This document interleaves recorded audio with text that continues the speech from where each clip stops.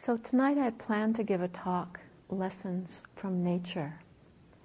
And then through the course of the day, realizing that so many people will be leaving soon, I am adapting it somewhat to be lessons from life.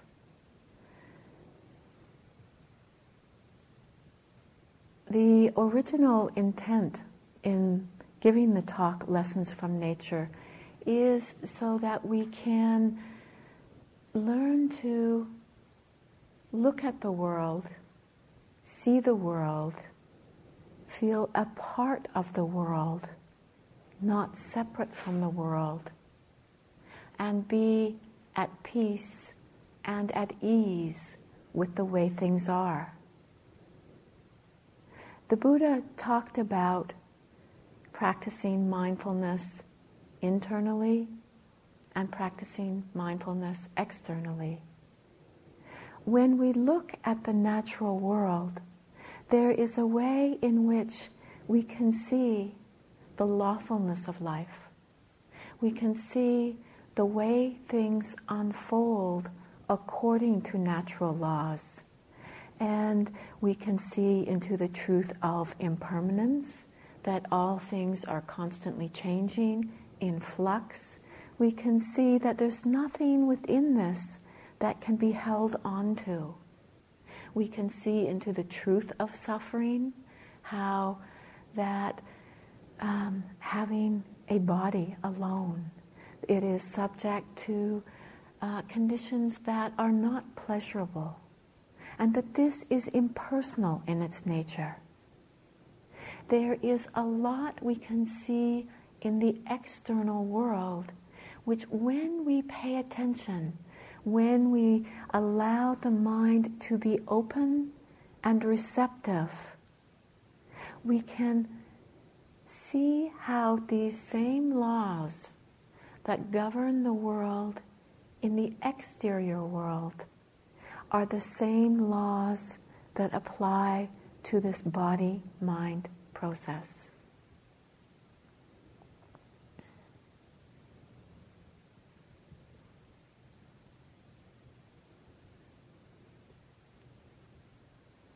When we can apply these laws, understand the way of these laws, we find that the stress diminishes in our lives. That we are no longer trying to do things that are impossible. So often in our lives we try to hold on to circumstances. We want things to last. We don't want to experience that which is unpleasant. And by seeing in nature that this is the way of things, it can help us to take the experience we have less personally. It can help us to see that our life is unfolding according to natural laws.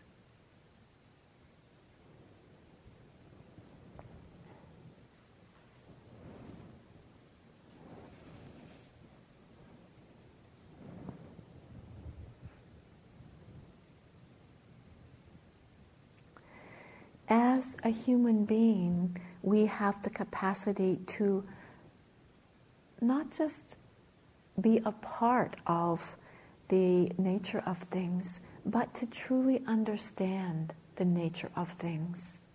And this is where we can find freedom, where we don't have to be so entangled and caught up in identifying with our experience in a way that brings pain. So the natural world is a way in which we can witness the way of things.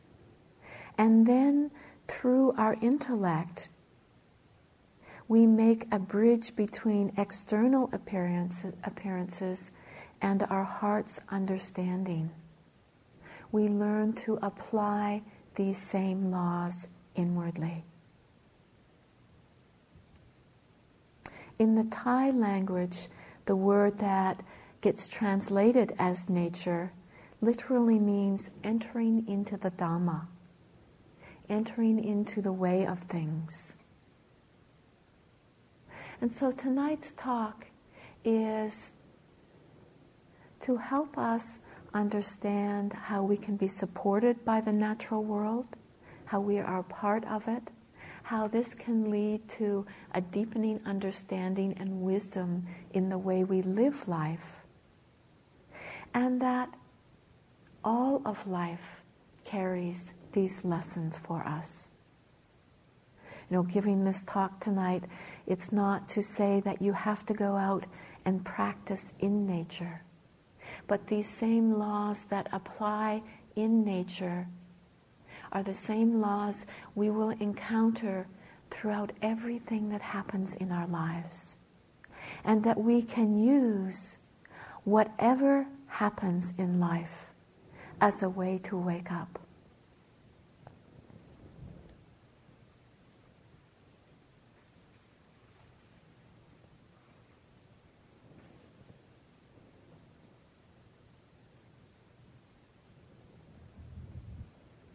And in using nature tonight, I'm not wanting to trigger a romantic vision of nature, because nature can be a very hard taskmaster. Its lessons can be fierce, demanding. We find that the sentimental relationship with nature really is only sustainable so long as we sit inside a building, so long as the building is heated, we have glazed windows. That the world of nature itself, once we step out into it, we will have quite different lessons. You know, that stepping out into the cold, the changing conditions, the changing weather, even in New England, where the woods are not so fierce as a jungle might be, where the most dangerous aspect that we might encounter might be the Lyme tick, which can be very dangerous, can be life-threatening. But that there is aspects that can still be very unpleasant and challenge us, challenge the mind. You know, if you've had an encounter around here with poison ivy and the rash that comes from it, or if you've ever practiced outside during black fly season here, you know it's not easy. So when we step out into nature, we actually step into the stream of life.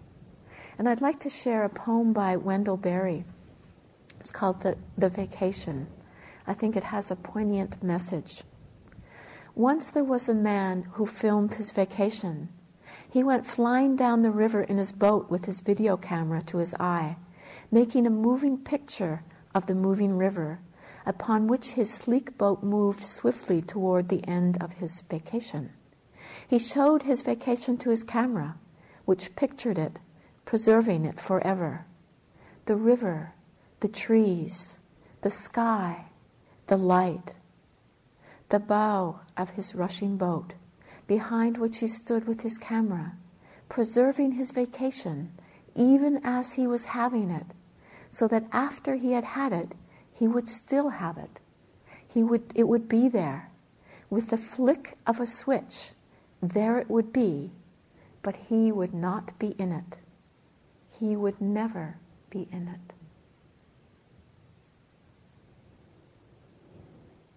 It would be sad if we got to the end of our life and realized we had never been in our lives.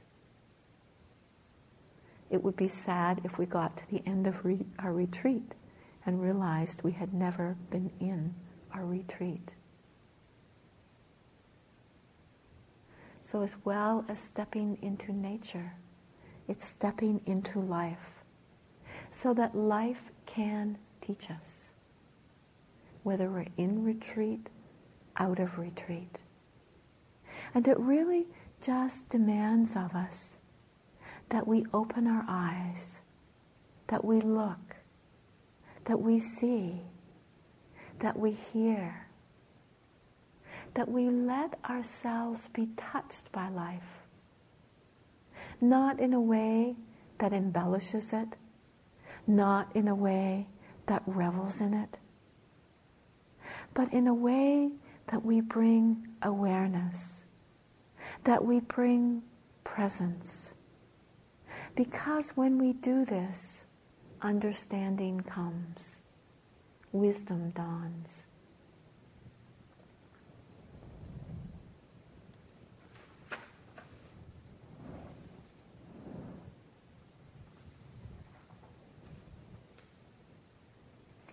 So looking to some of the lessons from nature.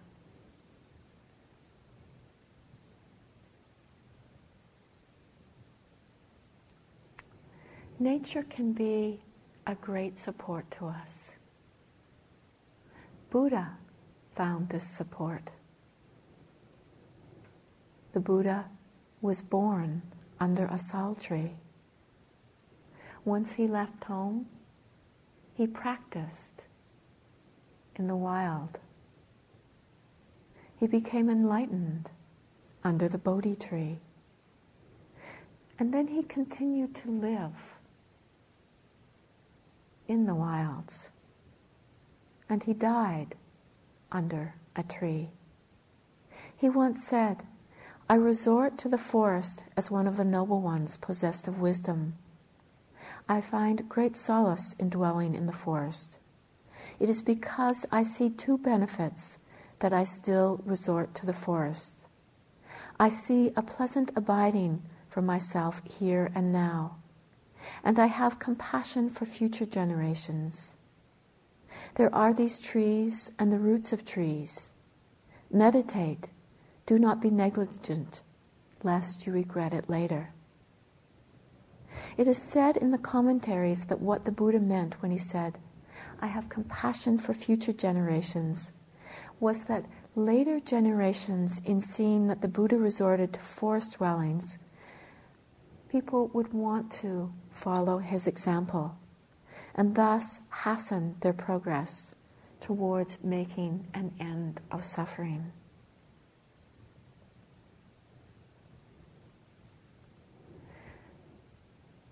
So whether it's been nature, as we've practiced here, providing us support, it's to find in life that which will support us, that which will nourish us, that which will help to strengthen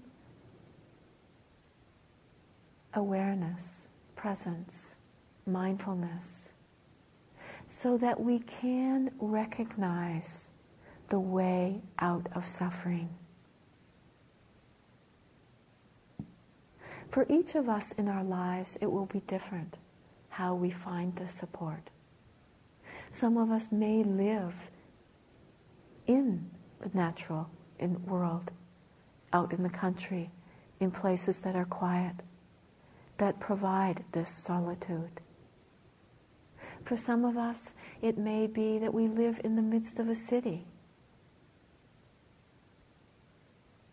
finding conditions around us that will support us. It may be to take walks in a park. It may be to practice in our backyard or our balcony. It may be needing to find friends who will support us.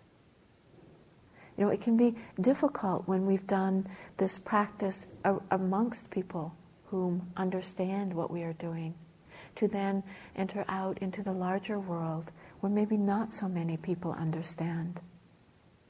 And so needing to recognize that we are just like a garden that needs certain conditions. Right now it's spring. And if we're planting a garden, there's a lot of work to do. We have to dig the garden. We have to put fertilizer in the garden. Plant the seeds when the conditions are right. water the garden. Hopefully the sun will shine. We are just like the garden. We need these conditions.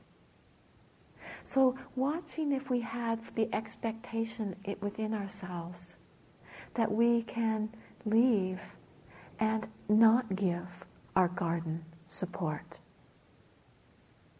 Instead, looking to how you can support the work that you have been doing here.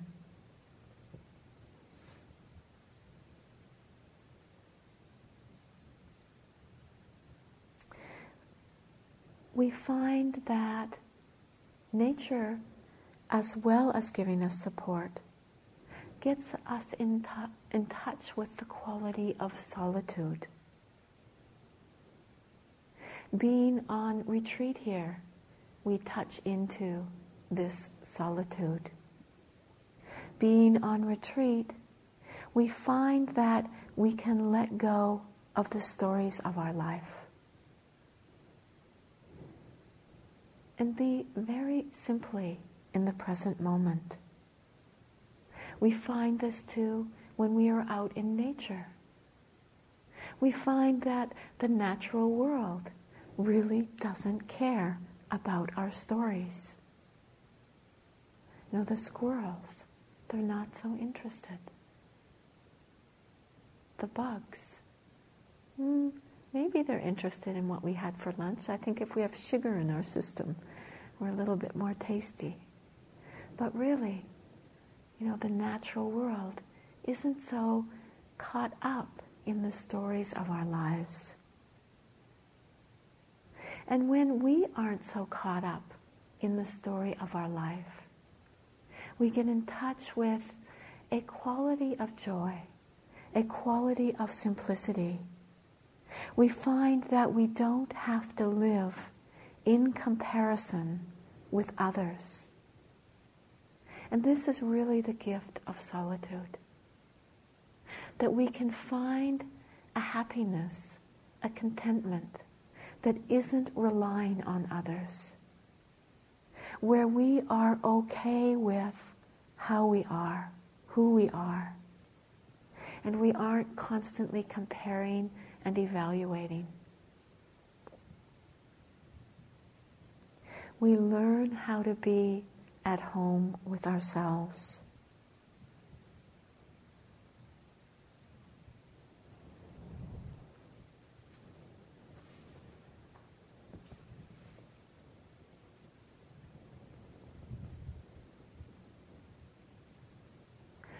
Solitude itself provokes presence.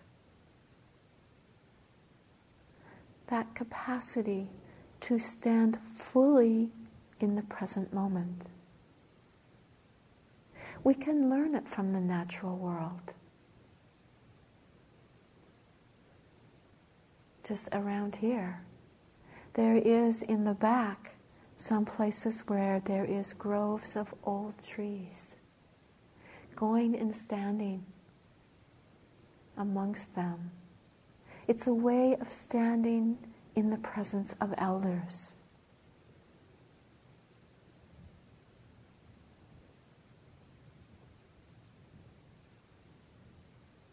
We find as we stand out in nature that there can also be moments where we are awed by the beauty, where this mind that usually chatters and talks suddenly is hushed. It's silent. It could be standing alone on a mountaintop, taking a lot of effort, energy to walk to the top of the mountain, and then standing there and looking out at the colors of a setting sun, and turning around and watching a full moon rising. A moment when the mind is quiet, tranquil, calm. A moment where we are not standing separate from life. These moments, although they're peaceful and beautiful. If we don't look to the understanding of what is happening, they will simply be just another experience, just another pleasant experience. But when we investigate, look, see what is happening, it can help to inform us. It can help to inform us of the pain of separation, what's happening when we move in contraction, when that moment ends, because it can end very quickly if it's just a moment of experience. You know, it can end as soon as a mosquito comes along and bites us. No longer are we not standing in that place of separation. But if we look and see what's happening, it can help to deepen wisdom. In these moments, we're standing with no craving, no wanting, not needing some other experience, being at ease with the way things are. We're not looking to the future and what it might bring. We're not caught in the past and what's happened to us.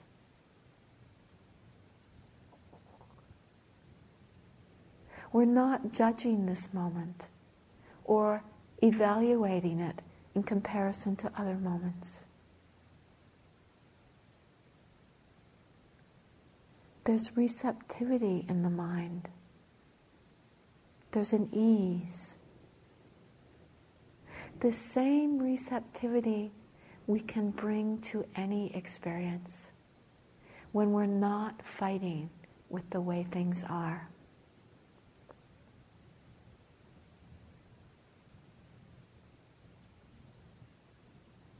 I'd like to share a teaching from Han Shan Taiching, who was a 15th century Chinese monk. He said, "Resting at my open window, I gaze out at mountains.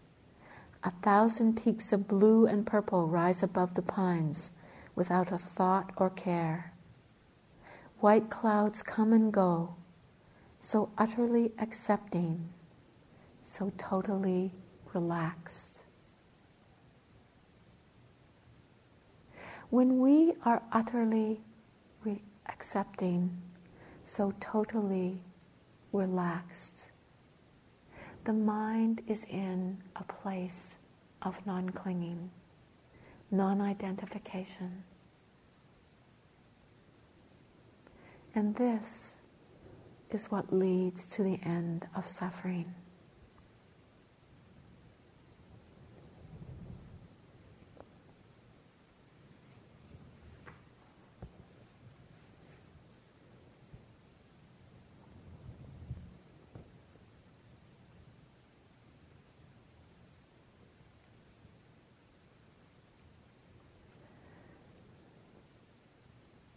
In just the same way that we learn to open to nature, learning to open to the experience of this mind and body, sitting in presence, sitting with receptivity, sitting with relaxation, experiencing, knowing, understanding the pulsations of life.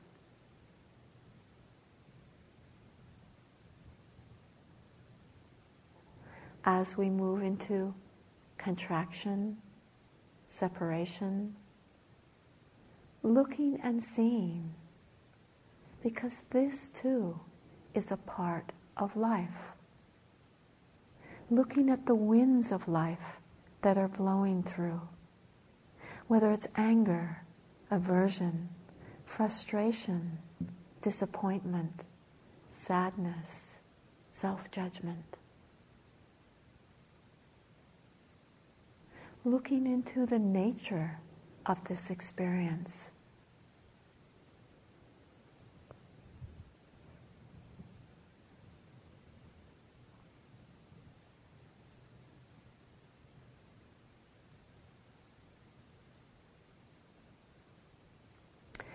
when we are out in nature, we will find that we also get a heightened awareness. And this can be similar to what we experience just sitting on retreat. As presence becomes strengthened, colors become more vivid, sounds are heard more clearly, the smells become stronger. A part of what happens when we are out in nature, why the senses become heightened, is because our very survival can be dependent upon it. If we are asleep out in nature,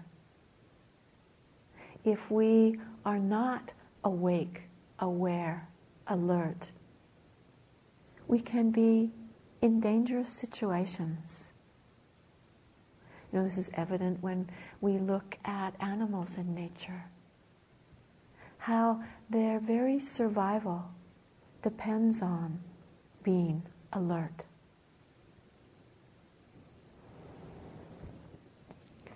Ajahn Mun, who is a Thai forest master, was aware of this, aware of how when one is in nature, one needs to be aware, alert, and also how one needs to overcome tendencies in the mind.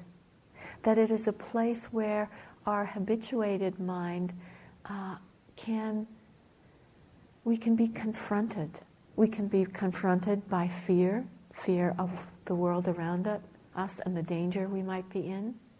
We can be confronted by habits of arrogance, where we have to learn the laws of nature. This is really evident, or it was evident to me at a time in my life when I used to climb mountains. And, you can set out to climb a mountain on a beautiful, clear day and begin the journey up to the top of the mountain. And then partway up, conditions can rapidly change. A storm moves in. And if one is arrogant, one might think, I have to get to the top of this mountain, and push on. And many lives have been lost in this way. But if one faces life, if one yields to conditions, has that receptivity, one can yield to the way things are. So out in nature, one gets confronted by one's own mind. So I'd like to share a teaching from a disciple of Ajahn Mun's, who he was sent out into the wilds. The name of the disciple is Tet. And Tet was about 34 years old, and he had been wandering in the wilds for many years. And he had heard many tigers growl in that time. And on this occasion, he was in a hut outside the village when he became stricken with fear. And he says, I sat down to meditate, but my mind wouldn't focus. At the same time, I did not know that the mind was terrified of the tiger. My body sweated so much that the perspiration streamed down. Why all the sweating when it was so cold? I spread the robe and kept covered, but the body was trembling. The mind was too exhausted to meditate. When I was about to recline, the tiger growled again. I was shaking as if I had jungle fever. Only then did I realize that the mind refused to focus out of sheer fright. Immediately I sat up and cajoled my mind to have the courage to face death if it came. And then the mind became calm. At times when hearing the tiger again, my mind simply ignored its roar. Like the wind making contact with an object. It's just noise. To the untrained mind, the roar of the tiger will be overwhelming. To the person who has the desire to be free of suffering, they will use it as an opportunity to turn to the Dharma or greater truth. Ajahn Mun said that there comes a critical point when strong concentration develops in order to face our fears, and then further insight will arise. He believed that it was good fortune for a monk to hear the growl of a tiger. For the ordinary mind, the response would be fear. For the noble one, it is simply sound.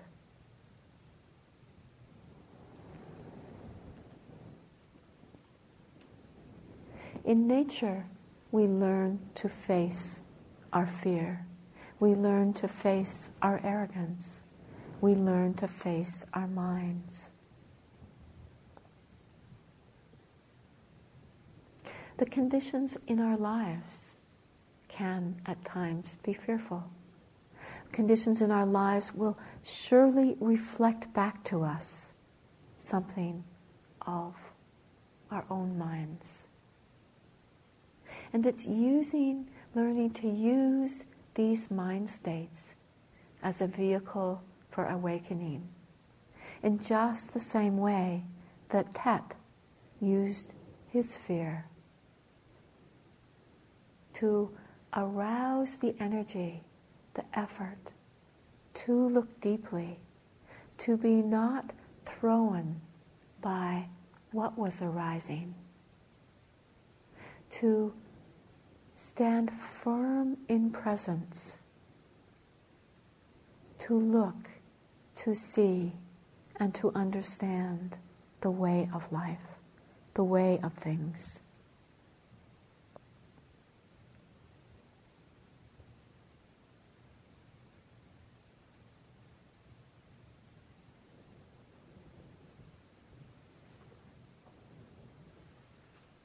We can use our everyday mind states as the wilderness in which we can explore.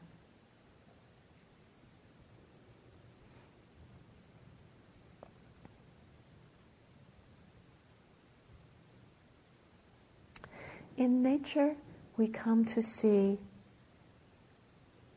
the first noble truth, the truth of suffering. When we look around at the natural world, we will see life in all its different stages.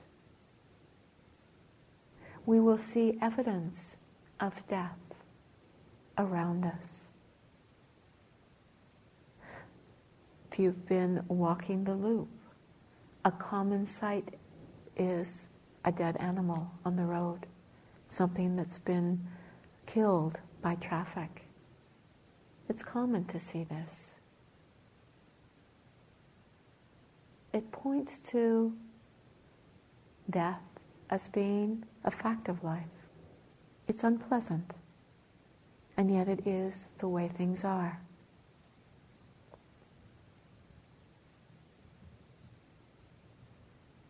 Walking through the woods, we see signs of decay everywhere. Life is constantly transitioning.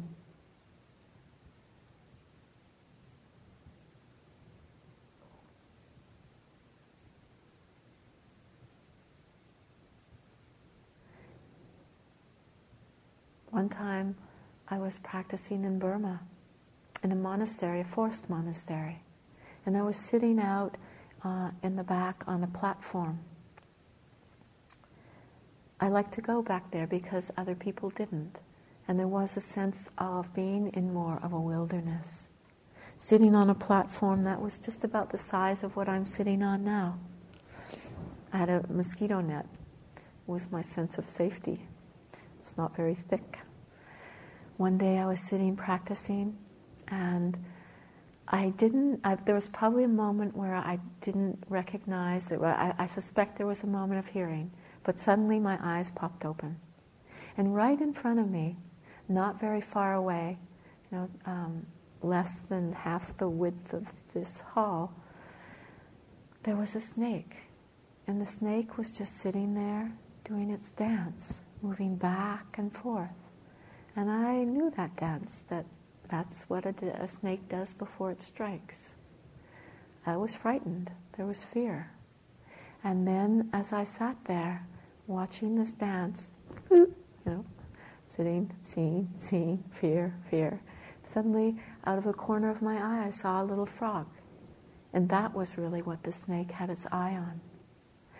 And then in a split second, that snake ate the frog. And it was gone. It was the scene, when the mind was really open, vulnerable. It was scene of life and death. And how this is natural.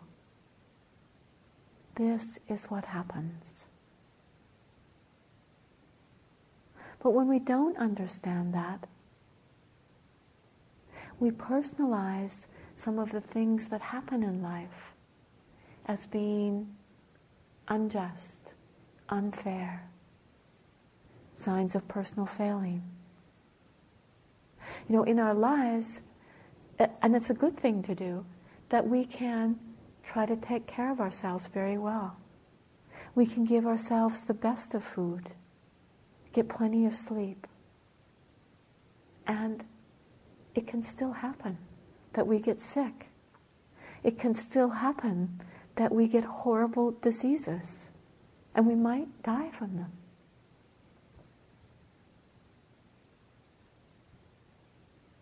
And this is just a part of life.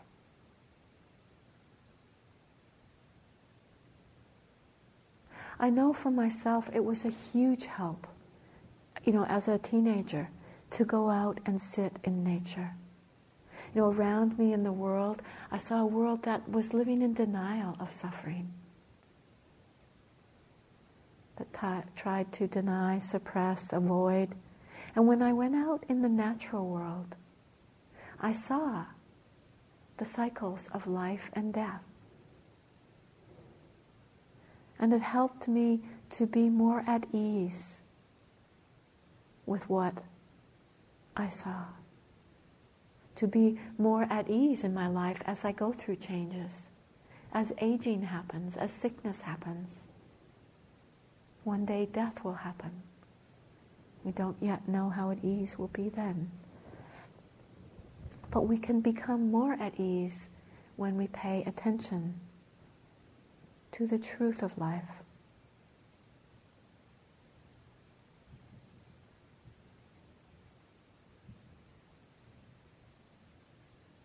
We see impermanence, these changing cycles of life.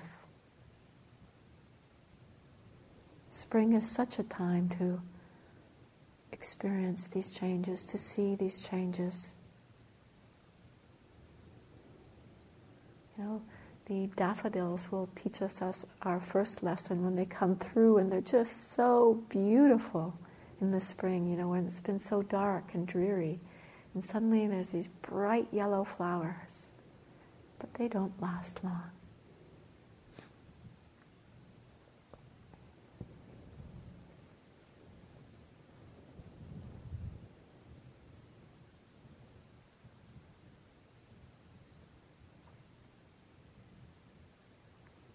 I find the desert very powerful for the scene of impermanence.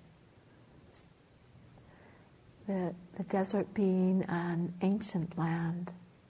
And, when you go to the desert, I was fascinated to see these signs in some of the parks.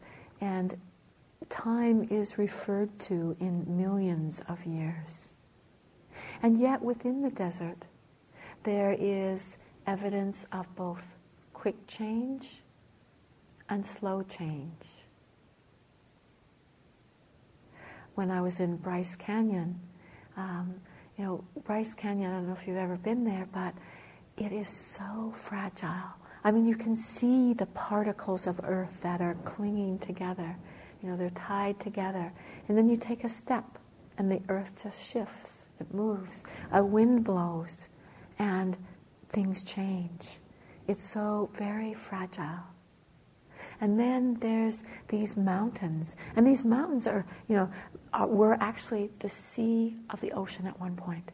And rapid change happened, and they were thrust up and became a mountain. And now slowly, slowly, they are eroding.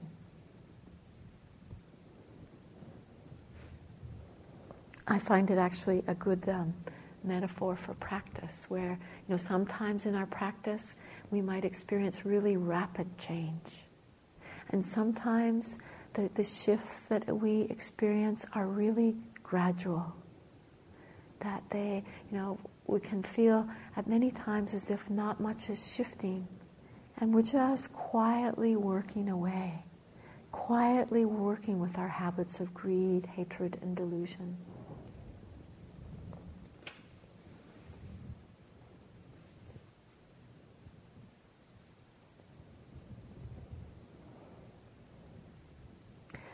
Out in nature, we see impermanence, and we also see the uncontrollability of life. How there's a force present, an unstoppable force. If you've ever been in a wild ocean, you know of its power. Being in the midst of fierce winds, you can't stop it. These conditions are coming about through other conditions. It's a play of conditions. This was another thing I love to see in the desert, the play of conditions. How you can have a tiny, fragile flower growing out of the midst of a rock wall. And it will be because of just the way the water flows down that rock wall. There being a little pocket. And slowly over time, that rock wall gets eroded, the soil gets softer, a seed lands there, gets enough light, and something grows. And it's just this play of conditions. And it's something that is ungovernable.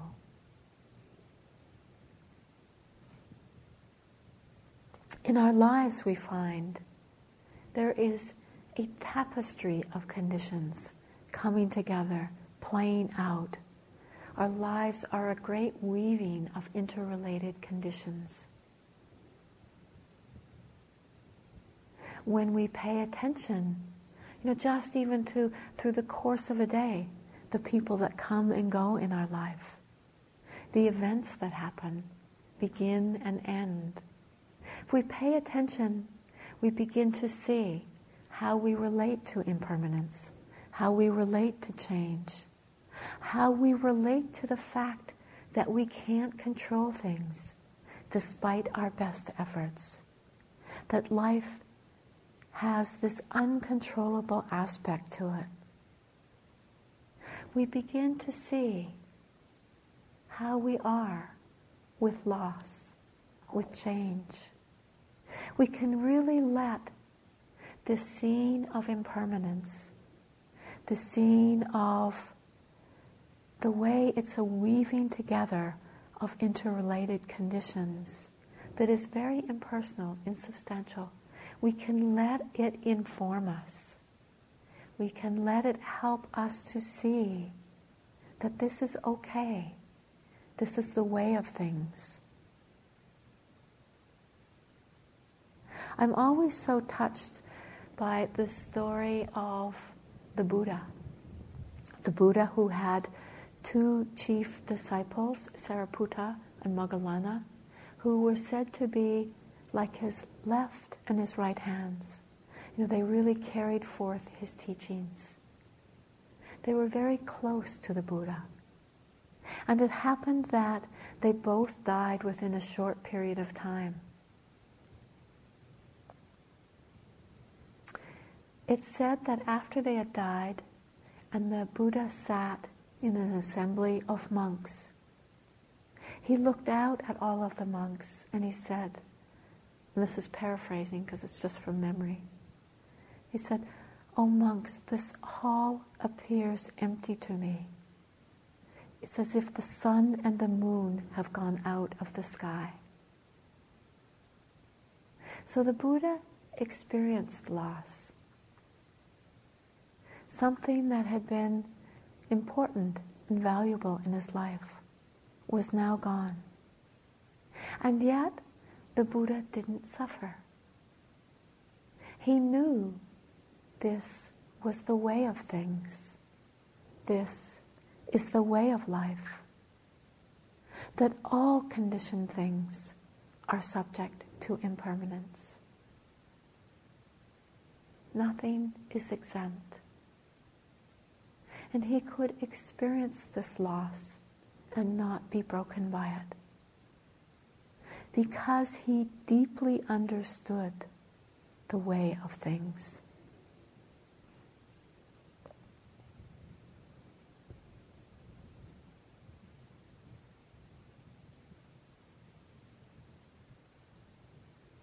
This is a teaching from Ajahn Chah, another Thai forest monk.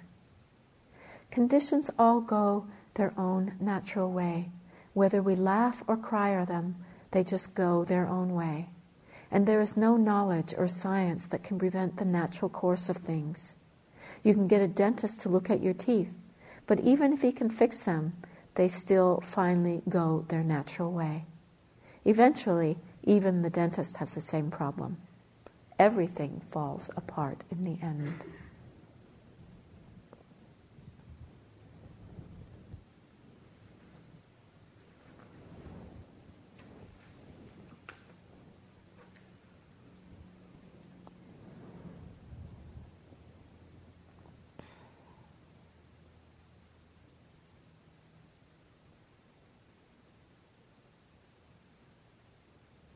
Through nature, we also become aware of the interconnectedness of all life, how we live within and are dependent upon this web of life.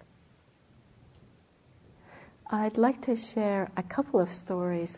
They're kind of heartening stories that come out of the tsunami that happened, the big tsunami, the event that happened not so long ago in our lives. And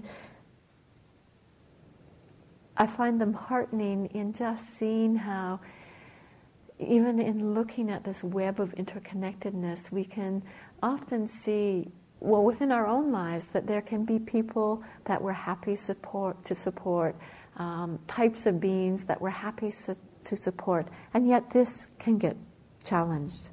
So there's a story that there was this baby hippopotamus that had survived the tsunami and had become separated from its mothers.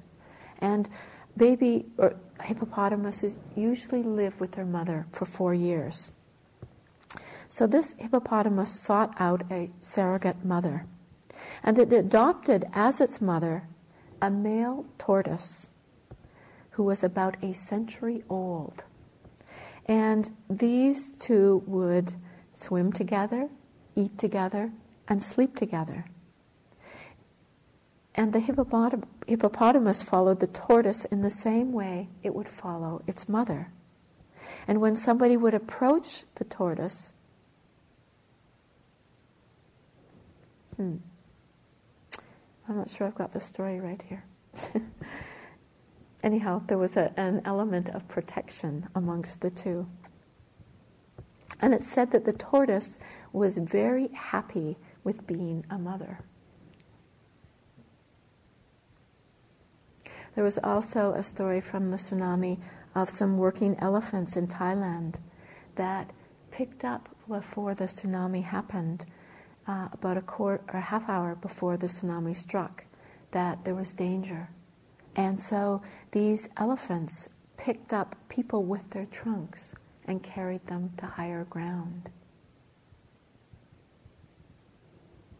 You know, these animals being aware that we can support each other, we can help each other within a web of interconnectedness. But this interconnectedness is, it goes right through to the core of who we are. And this is very aptly expressed in a teaching from Thich Nhat Hanh. Thich Nhat Hanh says, just as a piece of paper is the fruit, the combination of many elements that can be called non-paper elements. The individual is made of non-individual elements. If you are a poet, you will see clearly that there is a cloud floating in the sheet of paper.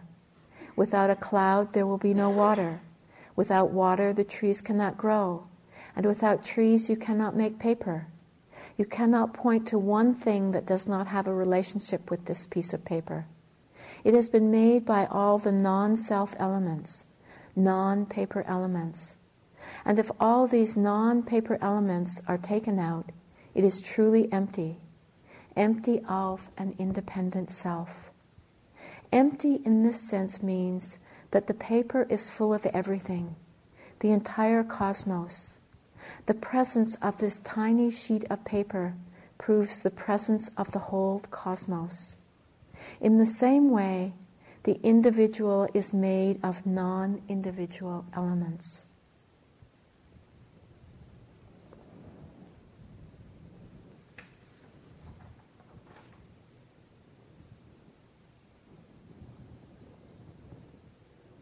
We can explore in this body, in this mind, in our practice, to really come to know how deeply life is interconnected, interwoven.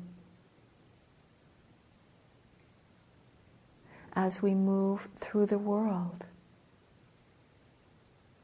to notice what happens when we act in a way where we feel separate, we feel protective of ourselves, wanting for self, referring our experience back to self, and what this feels like. And what it's like when we live in recognition of our interdependence, when we live with respect and care for all beings, all life.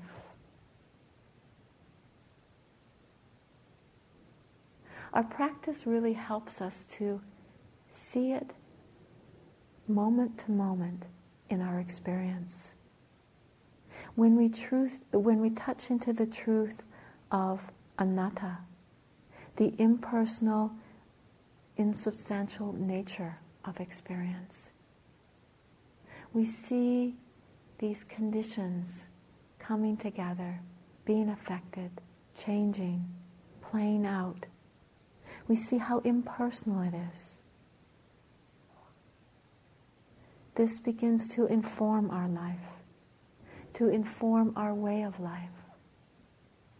When we go back into our lives, it's not different, but we will have to look to see the connection.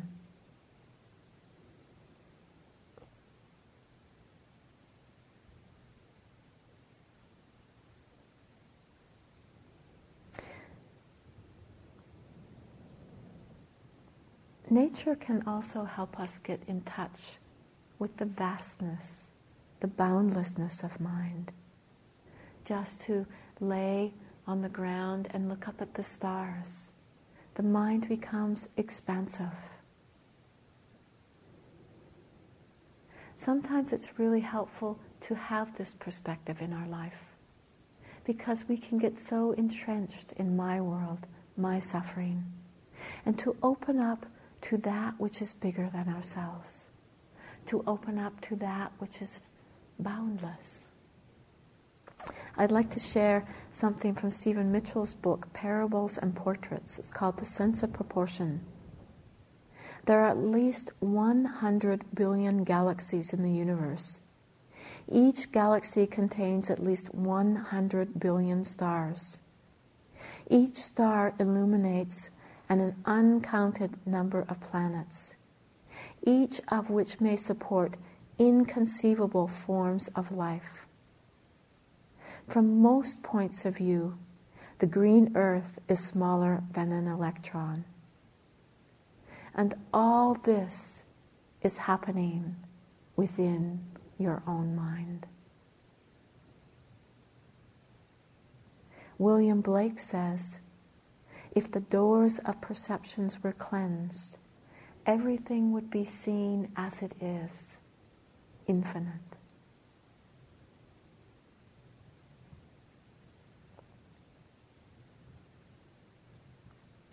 So the world of nature has many lessons for us.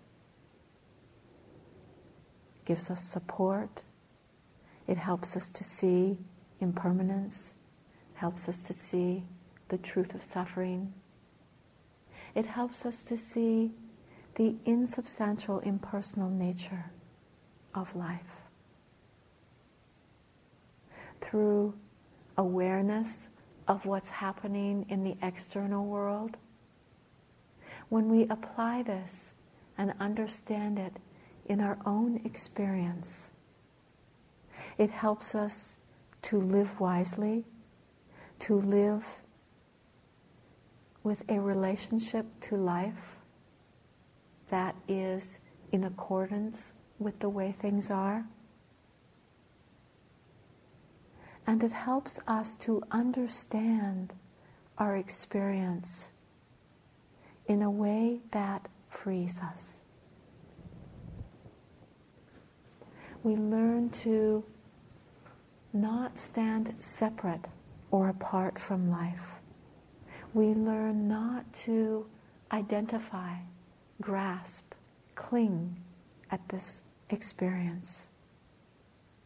I'd like to close with the teaching from Ajahn Buddhadasa. He says, to understand Dhamma sufficiently is the first step, but understanding it is not the end. We now see that as the mind begins to let go, to loosen up its attachment, these attachments dissolve away. We experience this until the point where attachment is extinguished. Once attachment is quenched, the final step is to experience that the mind is free, everything is free. The Pali texts use the phrase, throwing back. But the Buddha said that at the end we throw everything back. This means that we have been thieves all our lives by appropriating the things of nature as I, me, and mine. We have been stupid and suffered for it. Now we have become wise and are able to give things up. At this last step of practice, we realize, oh, it isn't mine. It belongs to nature. We throw everything back to nature and never again steal anything. To learn the secret of Dhamma is to know that we should be attached to nothing whatsoever, and then never again to become attached to anything. All is liberated. The case is closed. We are finished. So let's just sit for a moment.